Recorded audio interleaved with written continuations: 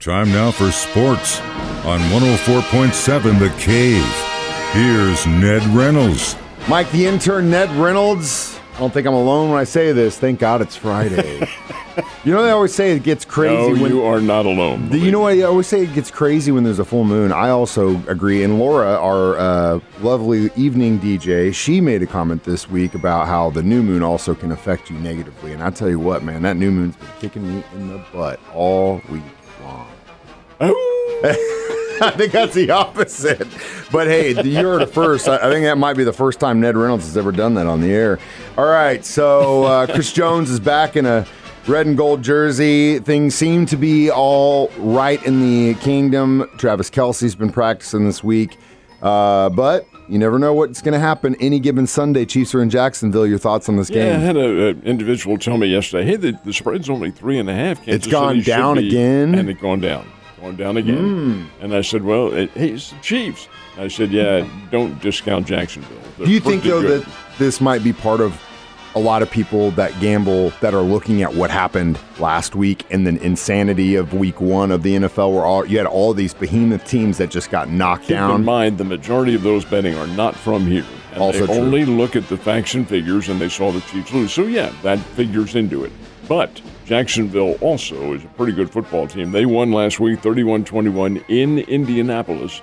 And the Jags have a lot going for them. Trevor Lawrence is now another year older. He's gained that experience. He has his buddy Travis Etienne that's doing the running back, and he has some really good receivers. Calvin Ridley. Chiefs were after him and couldn't get him, of course. Christian Kirk is in there, and the coach. Coach is Doug Peterson, folks, who was the Chiefs' offensive coordinator back in the, 2014, 15, in that era, and does know a little bit about what Kansas City would become. It's pro football. You know what you're facing, so it's not a big mystery. But I do think the Chiefs win this game. We'll talk a little bit more about that. But Jacksonville is no pushover. They're a very good team. They are a contender for the playoffs. This will be a tough assignment. Now, will Travis Kelce play? Probably. He may not start, but I think he'll be in there playing. And the same with Chris Jones. The thing that bothers me a little bit about Jones is, does he have the playing mentality? He may think he does, but until you get in there and start having those bodies, those 330-pounders who are trying to block you out, start beating on you a little bit, that hasn't happened in over a year. Well, almost a year with the Super Bowl. Yeah, they'll probably take their time on that one because it's still a very long season, and we've got 16 games left as of right now. Coach Reed is 1-0 against Doug Peterson, so hopefully that goes to 2-0 after Sunday. We've got some huge college football games tomorrow, including my K-State Wildcats facing off with the Mizzou Tigers. They are. Some of the games, number one, Georgia is facing South Carolina. This is the Southeastern Conference opener. Now, you never take them lightly, of course, but Georgia's a huge favorite, a 4-touchdown favorite in that one. K-State, Mizzou, that's going to be a terrific football game. It starts late in the morning. It's an 11 o'clock start. That's for television purposes. And Kansas State is a slight favorite. I'll tell you, this is a fascinating football game. Brigham Young and Arkansas playing down in Fayetteville. The Razorbacks favored over BYU, but BYU's funny. They're not quite the BYU Cougars of the past, but they better get there in a hurry because next year they're going to be in the Big 12. Colorado State and Colorado. They play in Boulder. Now, Colorado State's not as good as the Buffalo, and Colorado's undefeated, 2-0 on the year. Colorado State's 1-1. But the coach at Colorado State yesterday in his TV show said, well, when I talk to the press, I never wear dark glasses or a hat. Oh. It's right there on the bulletin board. Come on, man. Anyway. He's right, though. I'm not wearing a cowboy hat right now either. And I know you guys definitely there sitting at home know that Ned is not wearing a cowboy hat. Ned never wears it. I don't think I've ever seen Ned in a cowboy hat. Nor a hat at all. One more I want to talk about real quickly is the Alabama game, because Alabama goes on the road, and they go on the road to play South Florida. South Florida is an AA team, like the American Athletic Conference. That's many steps. It's D1, but many steps below the SEC. So why in the world is Alabama going to play South Florida? Tell you why. Because South Florida plays their games in Raymond James Stadium, where the Tampa Bay Buccaneers play. They'll have a full house, sellout crowd.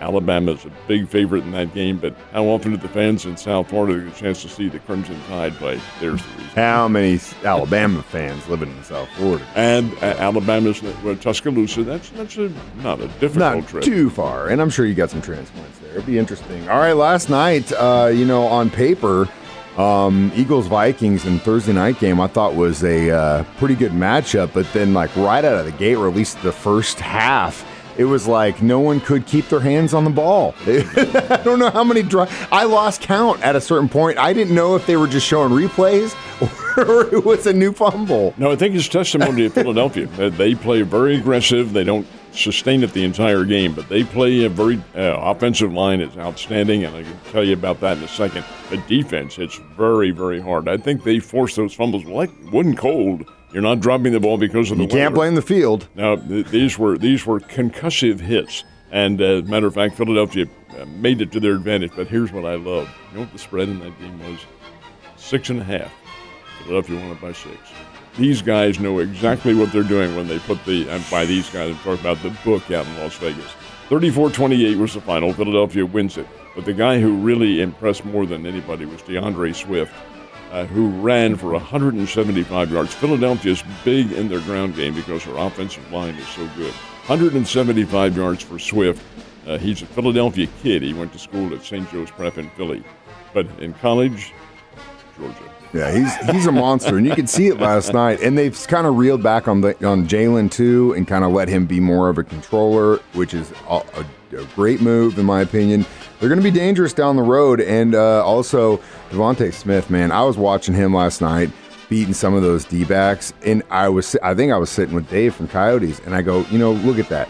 You look at Devontae, and he just doesn't even look like he's running. And he just looks so perfect. It's all for him. And then you see that D-back running as hard as he can try to catch up with them. A wide receiver doesn't win the Heisman Trophy by magic. That damn guy is good. He's beating everybody out there last night. And thank God he's on my fantasy football team, Ned. So the Cardinals and Royals are active this weekend. Who do they face? Never really thought that I'd be saying this in all honesty, and I'm not blowing smoke or anything like that. But both the Cardinals and the Royals this weekend are playing the role of spoilers. Usually they're in the championship hunt. And they're getting spoiled. And we're spoiled. But not this year. Cardinals host the Philadelphia Phillies. Phillies are in the run for the top wild card position. Cardinals could really do them some harm. 3-game series beginning tonight. The Royals are hosting the Houston Astros. And the Astros are one of 3 teams in a tremendous battle in the American League West for a playoff spot. And first place or wild card. So this is going to be an interesting series. Now, let's talk about the Springfield Cardinals. They won last night. Hell yes. But Wichita also came from behind to win. So the Cardinals, the Springbirds, did not clinch, but they might as well have. With 3 games remaining, they have a 2-game lead. I just can't see them blowing this now. All they need is 1 win, and they are in, or a win, and the Wichita lost tonight, and that would clinch it for them. I think you can count on the Springfield Cardinals playing at home on Tuesday night for 1 game in the playoffs against the Arkansas Travelers. I hope that does not come back to bite me.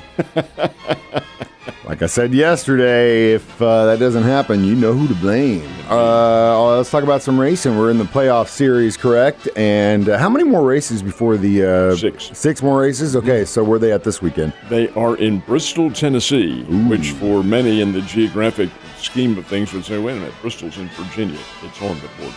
That's right. This is where they had, Mike, a couple of years ago, somebody came up with the idea of, hey, how can we get the largest football crowd ever to watch a game? So they matched up Virginia Tech, which is I remember that, yeah. and Tennessee. And they took them to the race. At the racetrack. Yep. And they had 156,000, many of whom couldn't see the game because they were quite literally a half a mile away in the stands.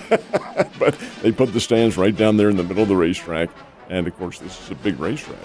And, of course, a lot of them had to sit up high and, hey, what's going on? Get the binoculars out. But nonetheless, that's the races at the Bristol Motor Speedway. That's where and it's a Saturday night race. And it is Bass Pro Shops night at the races. Now, why Bass Pro Shops has one at the Bristol Speedway, I don't know. I would think Kansas City would be a much more appropriate one. But they could have a Bass Pro out there. Well, yeah. Oh, no. It's not that they don't have one there, but this is the headquarters. Well, yeah. So, but be that as it may, that's the race, and yes, it's another race in the elimination series. And unless I'm mistaken, I think the field gets cut down to 12 after this race.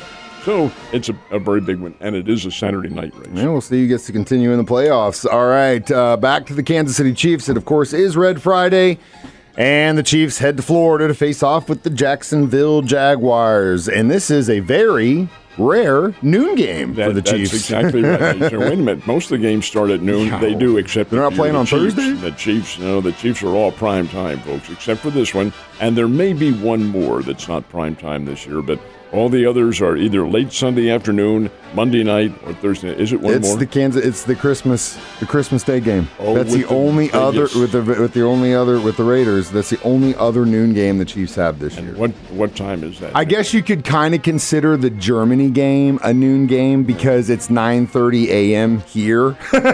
So what time does that Raiders game on Christmas Day start? Noon. It is noon. It's noontime Christmas Day. That will have a pretty good order. It'll be a little chilly. Anyway, Ned Talk for this week begins at 10 o'clock, runs an hour, 10 to 11. That's when we join the Chiefs Network. Ours is the pre-game show. Then we go to the pregame show, and then the broadcast, which kicks off at 12. And folks, I'm going to tell you, this is a pretty good little challenge for the Chiefs. Kansas City is a 3.5-point favorite. It's such a challenge that this old man is not going to play it. I'm just worried about it. Yeah, well, we'll see what happens, Ned. You have a great weekend. You too.